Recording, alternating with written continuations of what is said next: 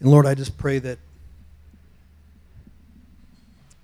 whatever the need may be here tonight for anyone here, that they would know that you are closer to them than they have any idea.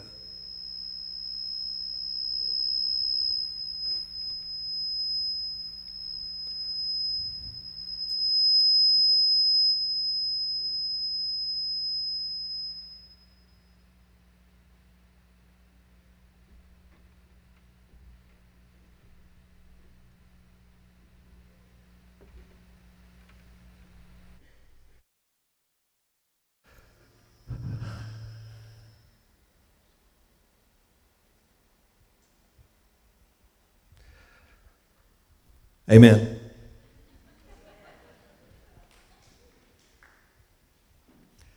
You want me to just try to just keep talking?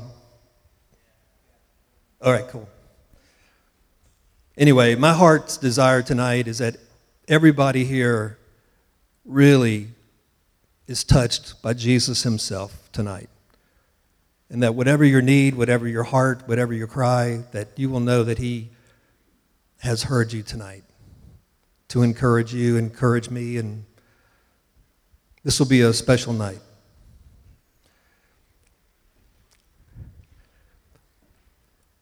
What God did through Jesus is extraordinary. What God did through Jesus is extraordinary. Extraordinary. It's so extraordinary that you cannot grasp this with your own natural thinking. Scripture says that the things of God are foolishness to the natural mind. The Scripture says, who can know the thoughts of God? Only the Spirit of God knows the thoughts of God. And the Spirit of God has been given to us that we might know the thoughts of God. Think about that. Who can know the thoughts of God but the Spirit of God?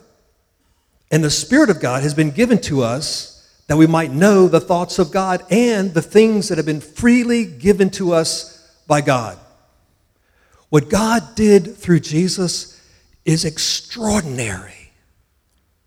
It's extraordinary. It is off the charts extraordinary. Remember how they used to talk around Jesus when he would move among them and he would heal the sick and things would happen, and they would say, how can these things be? How can these things be? How can these things be? We've never seen it like this.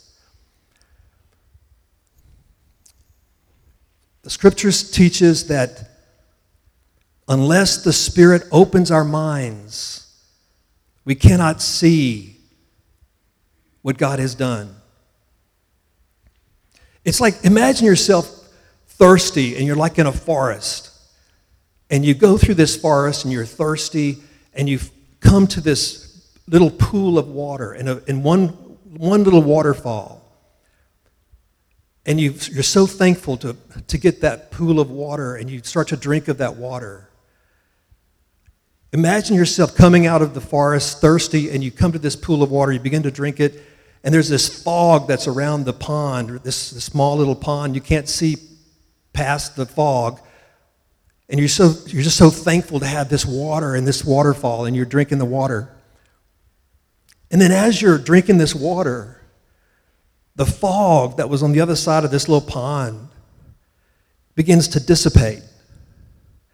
And the fog disappears. And you look and you see for the first time what you were drinking from is not just a little pond with a waterfall, but your eyes behold a vast, vast ocean with waterfalls on either side of beautiful rocks and waterfalls and oceans. This is what it's like, I believe, when we first begin to taste and see the Lord is good, but he wants to show us so much more. He wants to show us the deep things of God, Paul talked about. The Spirit is given to show us the deep things of God. And many of our problems in life and our fears and our struggles would be solved if we could see what he wants us to see. You know, Paul prayed for the early church.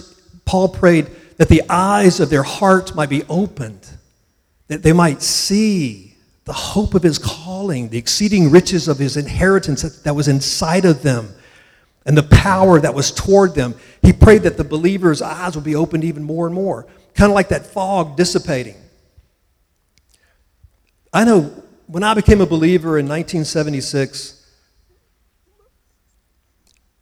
for the first 10 years, from 1976 until 86, as a believer, I had a mixture in my mind of law and grace. I didn't really know that was the problem at the time, but that's what it was. It was a mixture of law and grace, a mixture of God doing part of some and me doing some. And Paul says a little bit of law will eventually leaven the entire lump. It'll eventually take over if you don't have the right view of who God is and what the new covenant's all about. Eventually, the law will take over. And that's what happened to me, and I just burned out. I burned out on trying to be a good Christian and trying to do all the right things and trying to be a good person, and I just burned out. And then after 10 years as being a believer, around 1986, the Spirit of God spoke to me so clearly in my burnout. I mean, I was like ready to give up on church, put the Bible up on the shelf. I didn't want to read another Christian book, another Christian cassette tape. There were cassette tapes back in those days. I didn't want to hear another cassette tape. I didn't want to hear, I was done. I can't live this life. I'm burnt out. I did my best to be a good Christian for 10 years, and I guess the battery wears out in 10 years. And in my burnout, in 1986, in my burnout, God spoke to me so clearly, and he said, look at what the mystery of Christ is. Heard it so clearly. The mystery of Christ. I had never heard it preached, so I started looking at the scriptures, and Paul actually refers to the mystery of Christ over and over and over again in his letters. The word mystery just means hidden truth. Hidden truth, the hidden truth of Christ. Paul said there was a secret hidden in God that was not revealed to the sons of men until Jesus came. Paul said there was a secret hidden in God that was not revealed to the sons of men until Jesus came. And the Spirit just took me on this journey of listening to what was being preached. And the Spirit said to me, listen to what's being preached. What's being preached is what could have been preached in Moses' day. There's no difference hardly in what's being preached as what was preached in Moses' day. I heard preaching about commandments to keep and obedience and repentance and judgment. I heard about all these things that you could have preached in the days of Moses. There was nothing, almost nothing that I heard out there that was being proclaimed that could not have been spoken in the days of Moses. A secret hidden in God, not revealed to the sons of men until Jesus came. The gospel, the good news, is a whole new reality, a whole new message that Moses could not have preached. Yet Moses said that one was going to come just like him. And Moses said, when he comes, listen to him, because he's bringing a message that we cannot speak at this point. They didn't. They couldn't. What God did through Christ is extraordinary.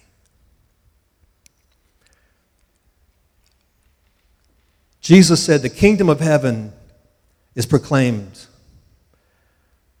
He said through John the Baptist, the law is proclaimed, the law of Moses. But now the kingdom of heaven is proclaimed. What Jesus did, in a nutshell, is that God came to us as a man. You know, we celebrate Christmas every year, and I think a lot of us, sometimes we forget what Christmas is all about. Not us here, but just the world forgets what Christmas is all about. Christmas is all about the great mystery of God becoming a man. Emmanuel, God with us. For God was in Christ, reconciling the whole world. God became a man. And why did he become a man? That he might offer himself up for us. So what did Jesus accomplish that is the incredible secret that was hidden in God? God actually judged the entire human race on the cross. He actually ended the Adamic race on the cross. He is the last Adam. He replaced the whole human race with a new race. By his death on the cross, the scripture says that every man died. Everybody was judged on the tree. Think about this, saints. What God did is extraordinary. This blows religion out of the water. This religion cannot touch this.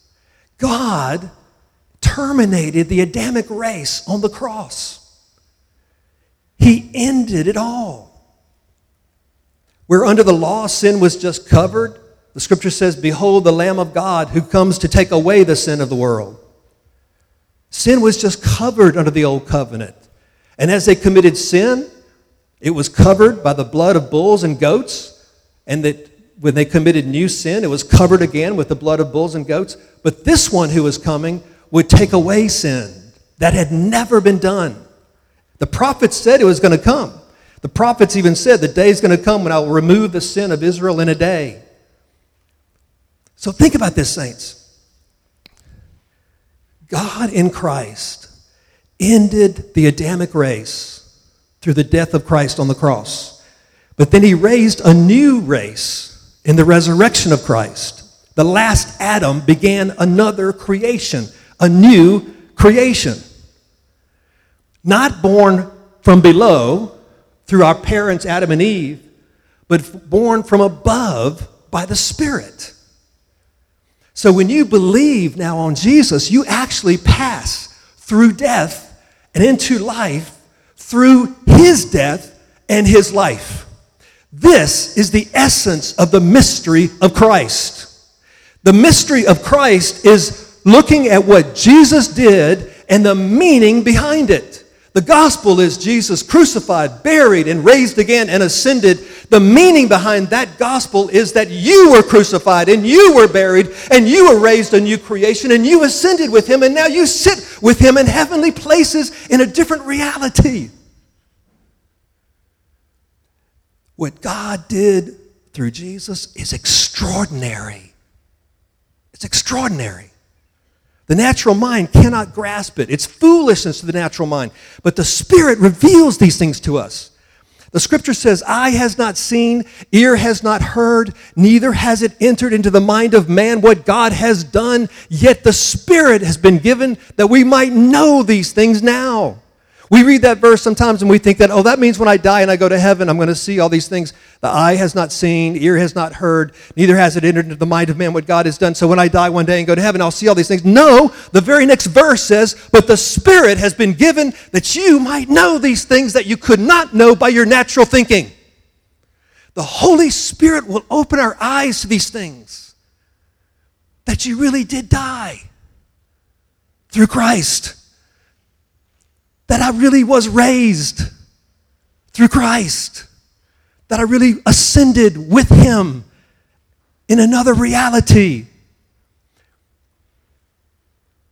He literally, okay, this is unbelievable. He literally raised you up inside your body. Your soul and spirit were literally raised from spiritual deadness. Colossians says he cut away the body of your flesh with his own hand. Spiritual circumcision. It's the true circumcision of which the Abrahamic circumcision was but a picture. The true circumcision is you actually going through death by the work of Christ, that God by his own hand cuts away the body of the flesh and raises the inner man up from the dead. Now the body is dead because of sin. The body's going to die because of sin still being in our mortal body. But the real new is alive because of the righteousness of Christ. You have You have literally been translated, Paul says, from the kingdom of this darkness into the kingdom of the beloved Son. When we see this great mystery of Christ, this great secret that was hidden in God, how He would take care of our sin problem through Christ and give us new life in Him, it changes everything. We have this treasure in earthen vessels, that the excellency of the power is clearly seen to be of God and not of ourselves. We still have the power of sin in these mortal bodies. He quarantined sin in the mortal body. It's still there. The power of sin is in the mortal body. In our members, the apostles taught. The apostles taught that the body is dead because of sin. The power of sin, this mystery of iniquity, remains in the flesh. The flesh and blood will not inherit the kingdom of God. God quarantined the power of sin in your body, but He gave you a new reality within by joining Himself to you. You are now where He is, and He is now where you are in the Spirit. And that's why Paul says, walk not after the flesh, but after the Spirit, because when you walk after the Spirit, that's who you really are. That's who I really am. See, the natural mind says this is foolishness. But the spiritual says yes. Your spirit is saying yes. Yes. God will reveal to us this great mystery. See, and He did it this way that no flesh could glory in His presence. He did it all by simple faith in Him. He literally brought you and I through death and judgment. The Scripture says that it is appointed unto man once to die and to face the judgment. And usually you hear that spoken at funerals, but they don't read the second verse, the next verse. The next verse says, in the same way, Jesus died once, bearing the sins of the world, of the many. And He shall come again a second time without regard to sin. In other words, the verse is saying every man has an appointment with death and judgment. Jesus took your appointment, took my appointment with death and judgment. Isn't that awesome? You have already passed from death and into life. When your physical body dies, that's not when you died. You died a long time ago. When you believed on Jesus, the Spirit of God was given to you through your faith. Now, if you don't believe on Jesus, yes, you will die in your sins. And you will face the judgment. If you don't put your faith in the Lamb, there remains no other sacrifice for sin but the Christ. And if your faith is not in Him, then His death for you is in vain. Jesus said, if you don't believe on me, you will die in your sins. But if you do believe on me, you will not die in your sins. So if you believe, what God did was literally bring you through death and judgment. Your judgment and even your death is over. Your physical body, yes, will one day die. The body is growing old and decaying day by day, the Scripture says. But the inward man, the new creation is being renewed day by day by the Spirit, by this incredible joy, this reality that He has brought us to, that we might know Him in ways we never dreamed possible by the Spirit. The Scripture says you're actually one with the Lord now. One. He who is joined to the Lord is one spirit. He literally brought us from under the law through death. And that's the only way you can escape law, is through death. He literally brought us out of the law through death and raised us again so that we could be joined to Him who is raised from the dead and live in another reality called the kingdom of heaven. You know, when Jesus first came and He said, repent, for the kingdom of heaven is at hand. Repent, for the kingdom of heaven is within reach. Repent. And we immediately think He's talking about sin because of the word repent. Guess what? He wasn't even talking about sin. The word repent just means change your mind. Change your mind. That's all it means. Repent just means change your mind. I hear preachers sometimes give these definitions of what repentance is, and it's really pathetic. They load that word up with baggage so that they basically make it impossible to do it. For instance, I heard a preacher just the other day say, the word repentance in the Greek actually means just to change your mind, but it must mean more than that. And I'm going, and he says, it means to change your entire personality. It means to stop sinning. It means to change, turn your whole life around and whatever. That's not what it means. And I challenge these preachers sometimes. I say, well, put your definition of repentance in this scripture. And God repented and did not destroy Nineveh. God repented and did not destroy Nineveh because he just changed his mind and decided not to destroy Nineveh because he saw that they had turned from their ways. But the scripture simply says God repented. God changed his mind. We add so much to that word and we miss the meaning of the word. It simply means to change your mind. To change your mind. Jesus came on the scene and he proclaimed to the people, change your mind, the kingdom of heaven is at hand. It is within reach. When you say change your mind, the next thing you say is what you're asking them to change their mind about. Like if I said, CJ, change your mind, take the truck instead of the car. If I say, CJ, repent, take the truck instead of the car. The truck has gas. CJ, repent, take the truck. Change your mind, take the truck. See?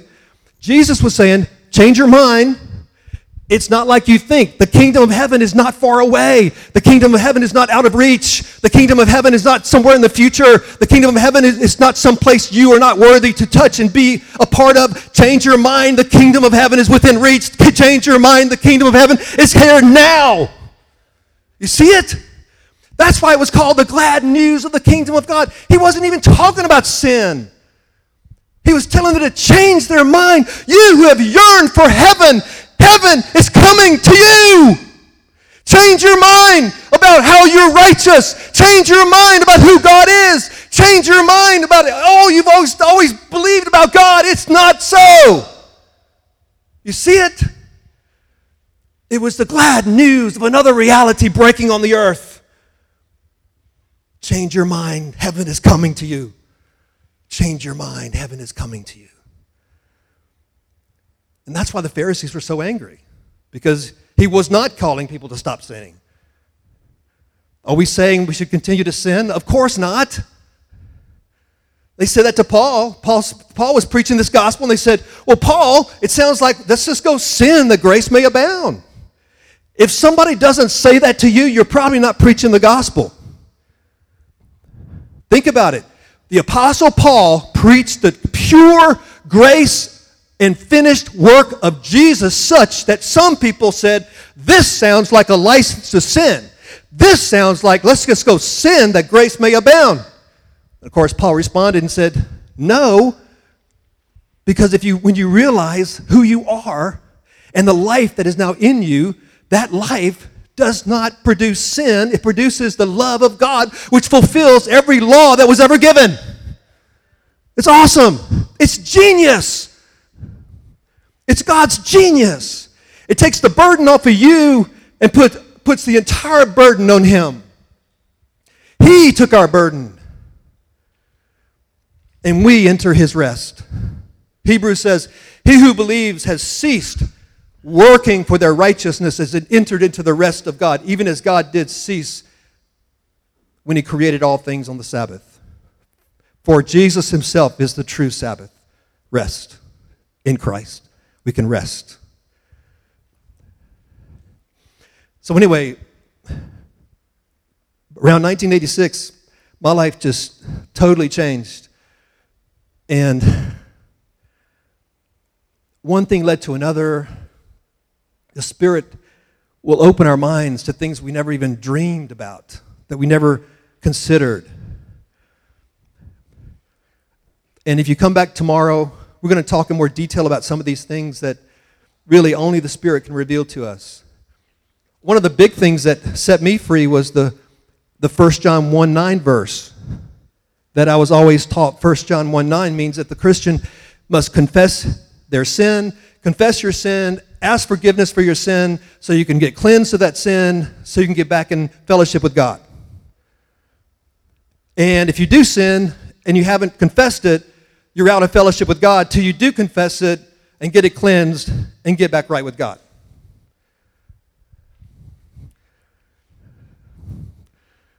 That, saints, is so bogus. It's wrong. The people that quote that verse, they always forget to quote the whole verse. The verse doesn't just say if we confess our sins, he is faithful and just to forgive us our sins and cleanse us from, he doesn't just say forgive us our sins. It says, and cleanse us from all unrighteousness. The saint is never cleansed over and over again for unrighteousness. Never. In fact, Scripture says you have been given the gift of righteousness through Christ. You actually have the gift of righteousness. God is counting his righteousness for you, not your sins against you. Saints, this is the good news. What God did through Jesus is extraordinary. And I'll tell you, the poor in spirit will believe this, and they rejoice in it. It's the self-righteous that say, no. Can't be that easy. Can't be that easy. No. I paid my dues. They need to pay their dues too. You know what I'm saying? It's a self-righteousness that blinds us to what God has done in Christ. If you are humble at heart and you see that you could never be righteous in yourself, this is awesome news. This is good news. But if you feel like you're righteous, that you can probably pull this off, this is not good news. In fact, you're threatened by it. The Pharisees were threatened by the grace of God because the true gospel releases the people to Christ. The true gospel releases people to the head. A legalistic gospel keeps control over the people through men. Jesus released the people to God, and the Pharisees didn't like it. This reality, I'm telling you, you talk about freedom, liberty, not freedom to sin. That's the first thing the legalists will think of. Oh yeah, they just want to go sin. No. You step into the presence of God and behold the glory of God. Your first thought is to go sin? I don't think so. We see his glory. We see the reality of his love for us. The scripture says when you behold the height, the width, the breadth, the depth of the love of God, you are actually filled with all the fullness of God, Paul said. And when you're filled with all the fullness of God, you want to go sin, right? The natural man doesn't get it. The religious man doesn't get it. They're blind to the reality of God. The scripture says that he will show his secret to the humble. He hid himself from the wise and prudent. He hides himself from the self-righteous. He hides himself from the religious, but he reveals himself to the babes. Those who are humble enough to come and say, Lord, I am blind, help me see. He said, then you shall see. But the Pharisees said, we already see. Then Jesus said, your sin remains. Notice, saints, whether sin remains or whether sin does not remain depends on whether what you see and what you don't see. Because it's not about you doing anything, it's about what he did. Think about that. Jesus said what determines whether your sin remains or whether your sin does not remain depends on what you see or not see. Not how good you are or how well you perform or how you were obedient or what you did at all, but it's what he did. It's awesome. This is why we're bold. You can't be bold with a legalistic gospel because you don't know if you've got all your sins confessed up to date yet.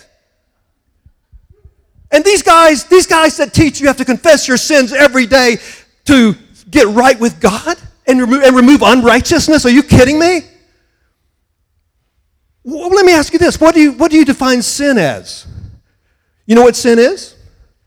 Sin is missing the mark of the perfection of God in thought, in word, and in deed, and not only what you did, but what you did not do that you should have done. Sins of omission and sins of commission. You want to play that game? You want to put a burden on the body of Christ and tell the body of Christ they have to name every sin to stay right with God? It's like a treasonous thing. Our King died to take away our sins, saints. It's like treason to me. It's like treason.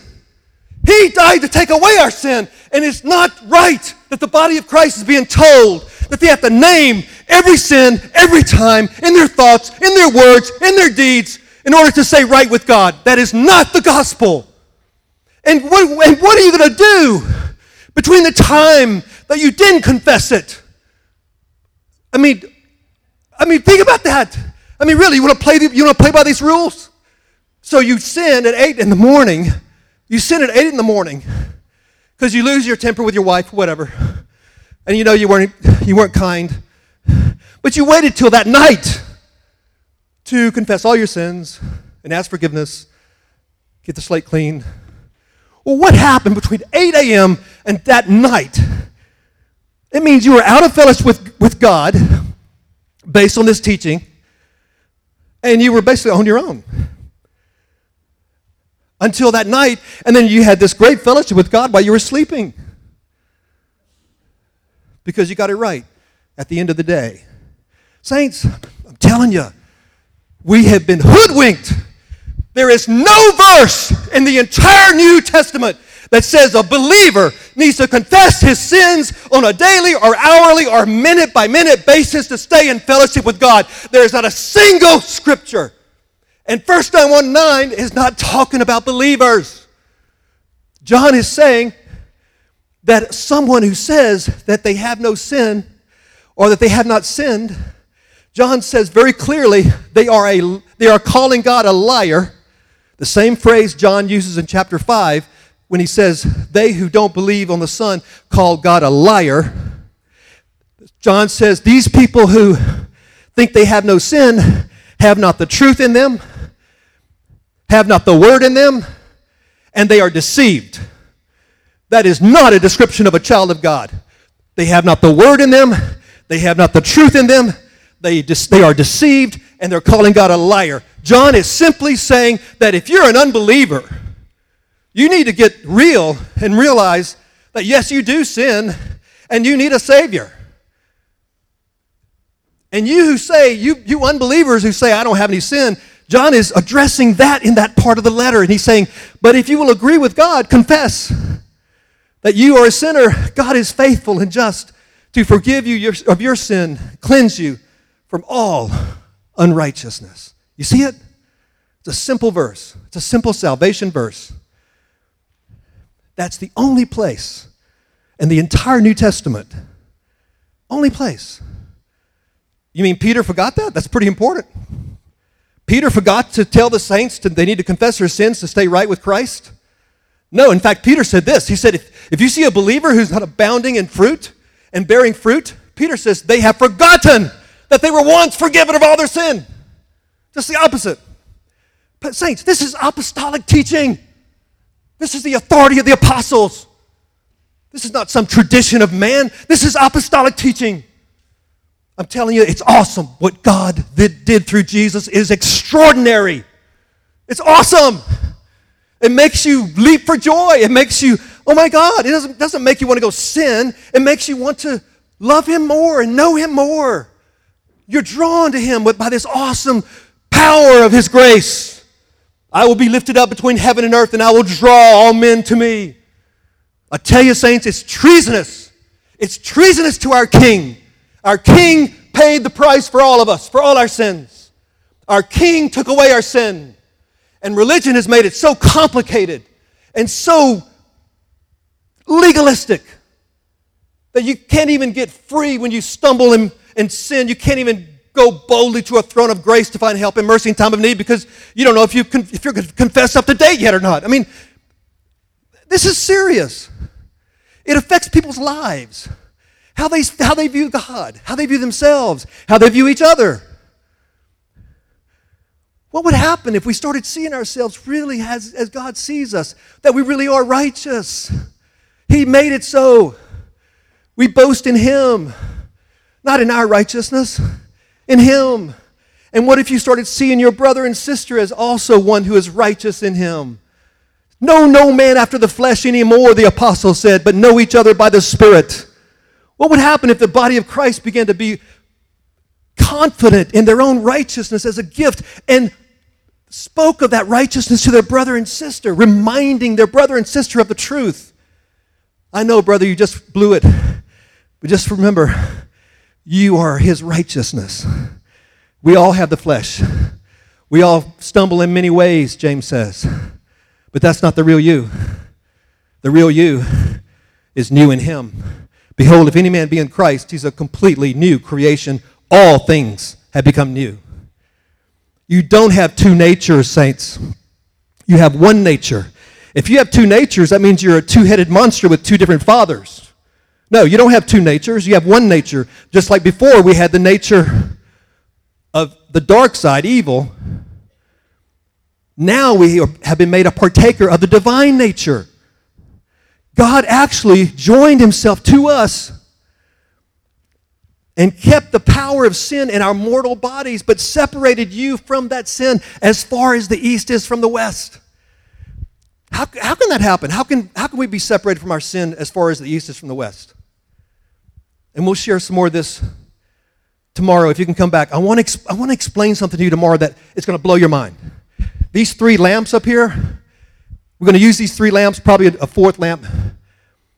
I want to show you something about the spiritual circumcision and the new creation that's going to blow your mind. And it's going to be so encouraging to you. So encouraging. Which is what the gospel should be, right? It's good news. It's good news. Sorry I'm yelling so much. I tell you, you cannot help but speak what you've seen and heard. We have good news to tell people. Jesus did it. He really did it. He took away our sin. He really did it. He took away our sin. Behold the Lamb of God who takes away the sin of the world. Do you think God could inhabit your body if sin was being counted against you? Think about that. If God is in your body, which He is, Christ in me, the hope of glory. If God is in your body and God counts your sin against you, you know what happens to you? You blow up. You really, literally blow up. You're dead. It's like when the priest touched the wrong thing in the Holy of Holies. They died. It's like the guy who tried to fix the Ark of the Covenant that was slipping. He died. He touched, holiness touched, they die. It's when God came down on Sinai. God didn't want to kill anybody. He said, look, tell them to back up from the mountain. Tell even the animals to back up. God is coming down on Sinai, and uncreated light was coming. The eternal God was coming on a mountain, and He said, tell them to back up, because if they get close to me, they'll die. That is what's inside of you now. That same God is inside of you. How is that possible? Because of the value, the great value that the Father places on the suffering and death of His Son. It's by the blood of Jesus that God Himself can inhabit your body. Christ in you, the hope of glory. That's why you have boldness, great boldness. The righteous are as bold as a lion. Because you're not worried about, am I doing enough? Am I righteous enough? Am I confessed up to date? No, there's only one thought, and that is, to live is Christ. And to die is gain. I told you it was wild. I tell you, deep calls into deep. The greater your weakness, listen to me, saints, the greater your struggle in the flesh, the greater your weakness, the greater your fear, the greater whatever it is that seems to be pulling you to the dark side, the more He will match it with light. He will match it with light. He will more than match it. Deep calls into deep. You cannot receive the light sometimes, the great light He wants to give you, until you go through a hard time, because you couldn't receive it. David said, enlarge my heart that I might receive more of you, revelation of you, that I might see of you. You see? It's all good news. That's why James says, count every trouble you go through, count it all joy. Because all the troubles just makes you and I more in need of Him and more in need of the light, greater and greater. And we go from faith to greater faith and from glory to greater glory. It's awesome.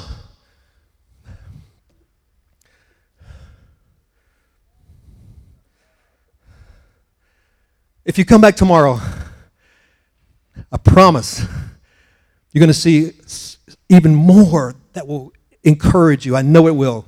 Not that you don't already see some of this. I'm sure you see a lot of it, or all of it. But I know in a crowd this size, there's probably a few that have never really heard this.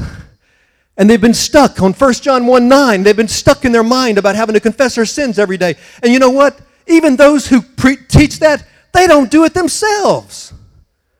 That's what Jesus said about the Pharisees. They lay burdens on the people, yet they won't lift one finger to do the same thing they're putting on the people to do.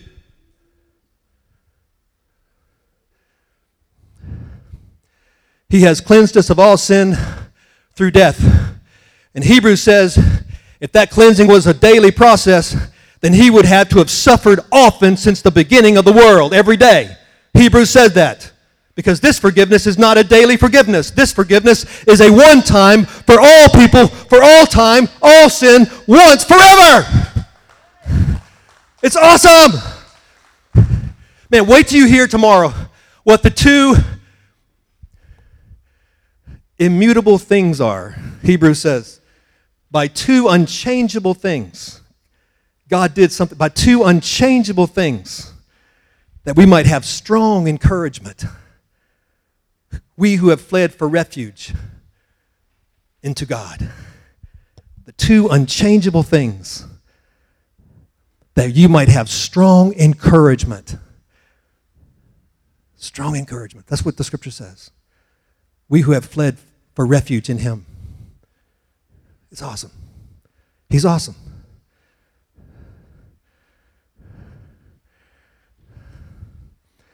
Lord, we just thank You for tonight. Help us to see these things and just rest in Your love. Take us, Lord, through the door to Your reality. For You are the door, and Your people go in and out. We live in two worlds at the same time. Heaven within, while we walk the earth without. Two worlds at the same time, just like Jesus did. He did it. He did it. Lord, I pray that every person here tonight will have sweet dreams and sleep good tonight, a restful sleep. Lord, help the reality of what You did through Your Son break through. For You, the same God who said, let there be light, that same God has shined into our hearts the light of the glorious gospel of Jesus, that we might see the glory of God in the face of Christ. Do it, Lord. The hour is coming and now is when the dead shall hear the voice of the Son of God. For the entrance of Thy word bringeth light. For in Thy light we shall see light. Oh, Lord, do it. Do it. Jesus. Jesus.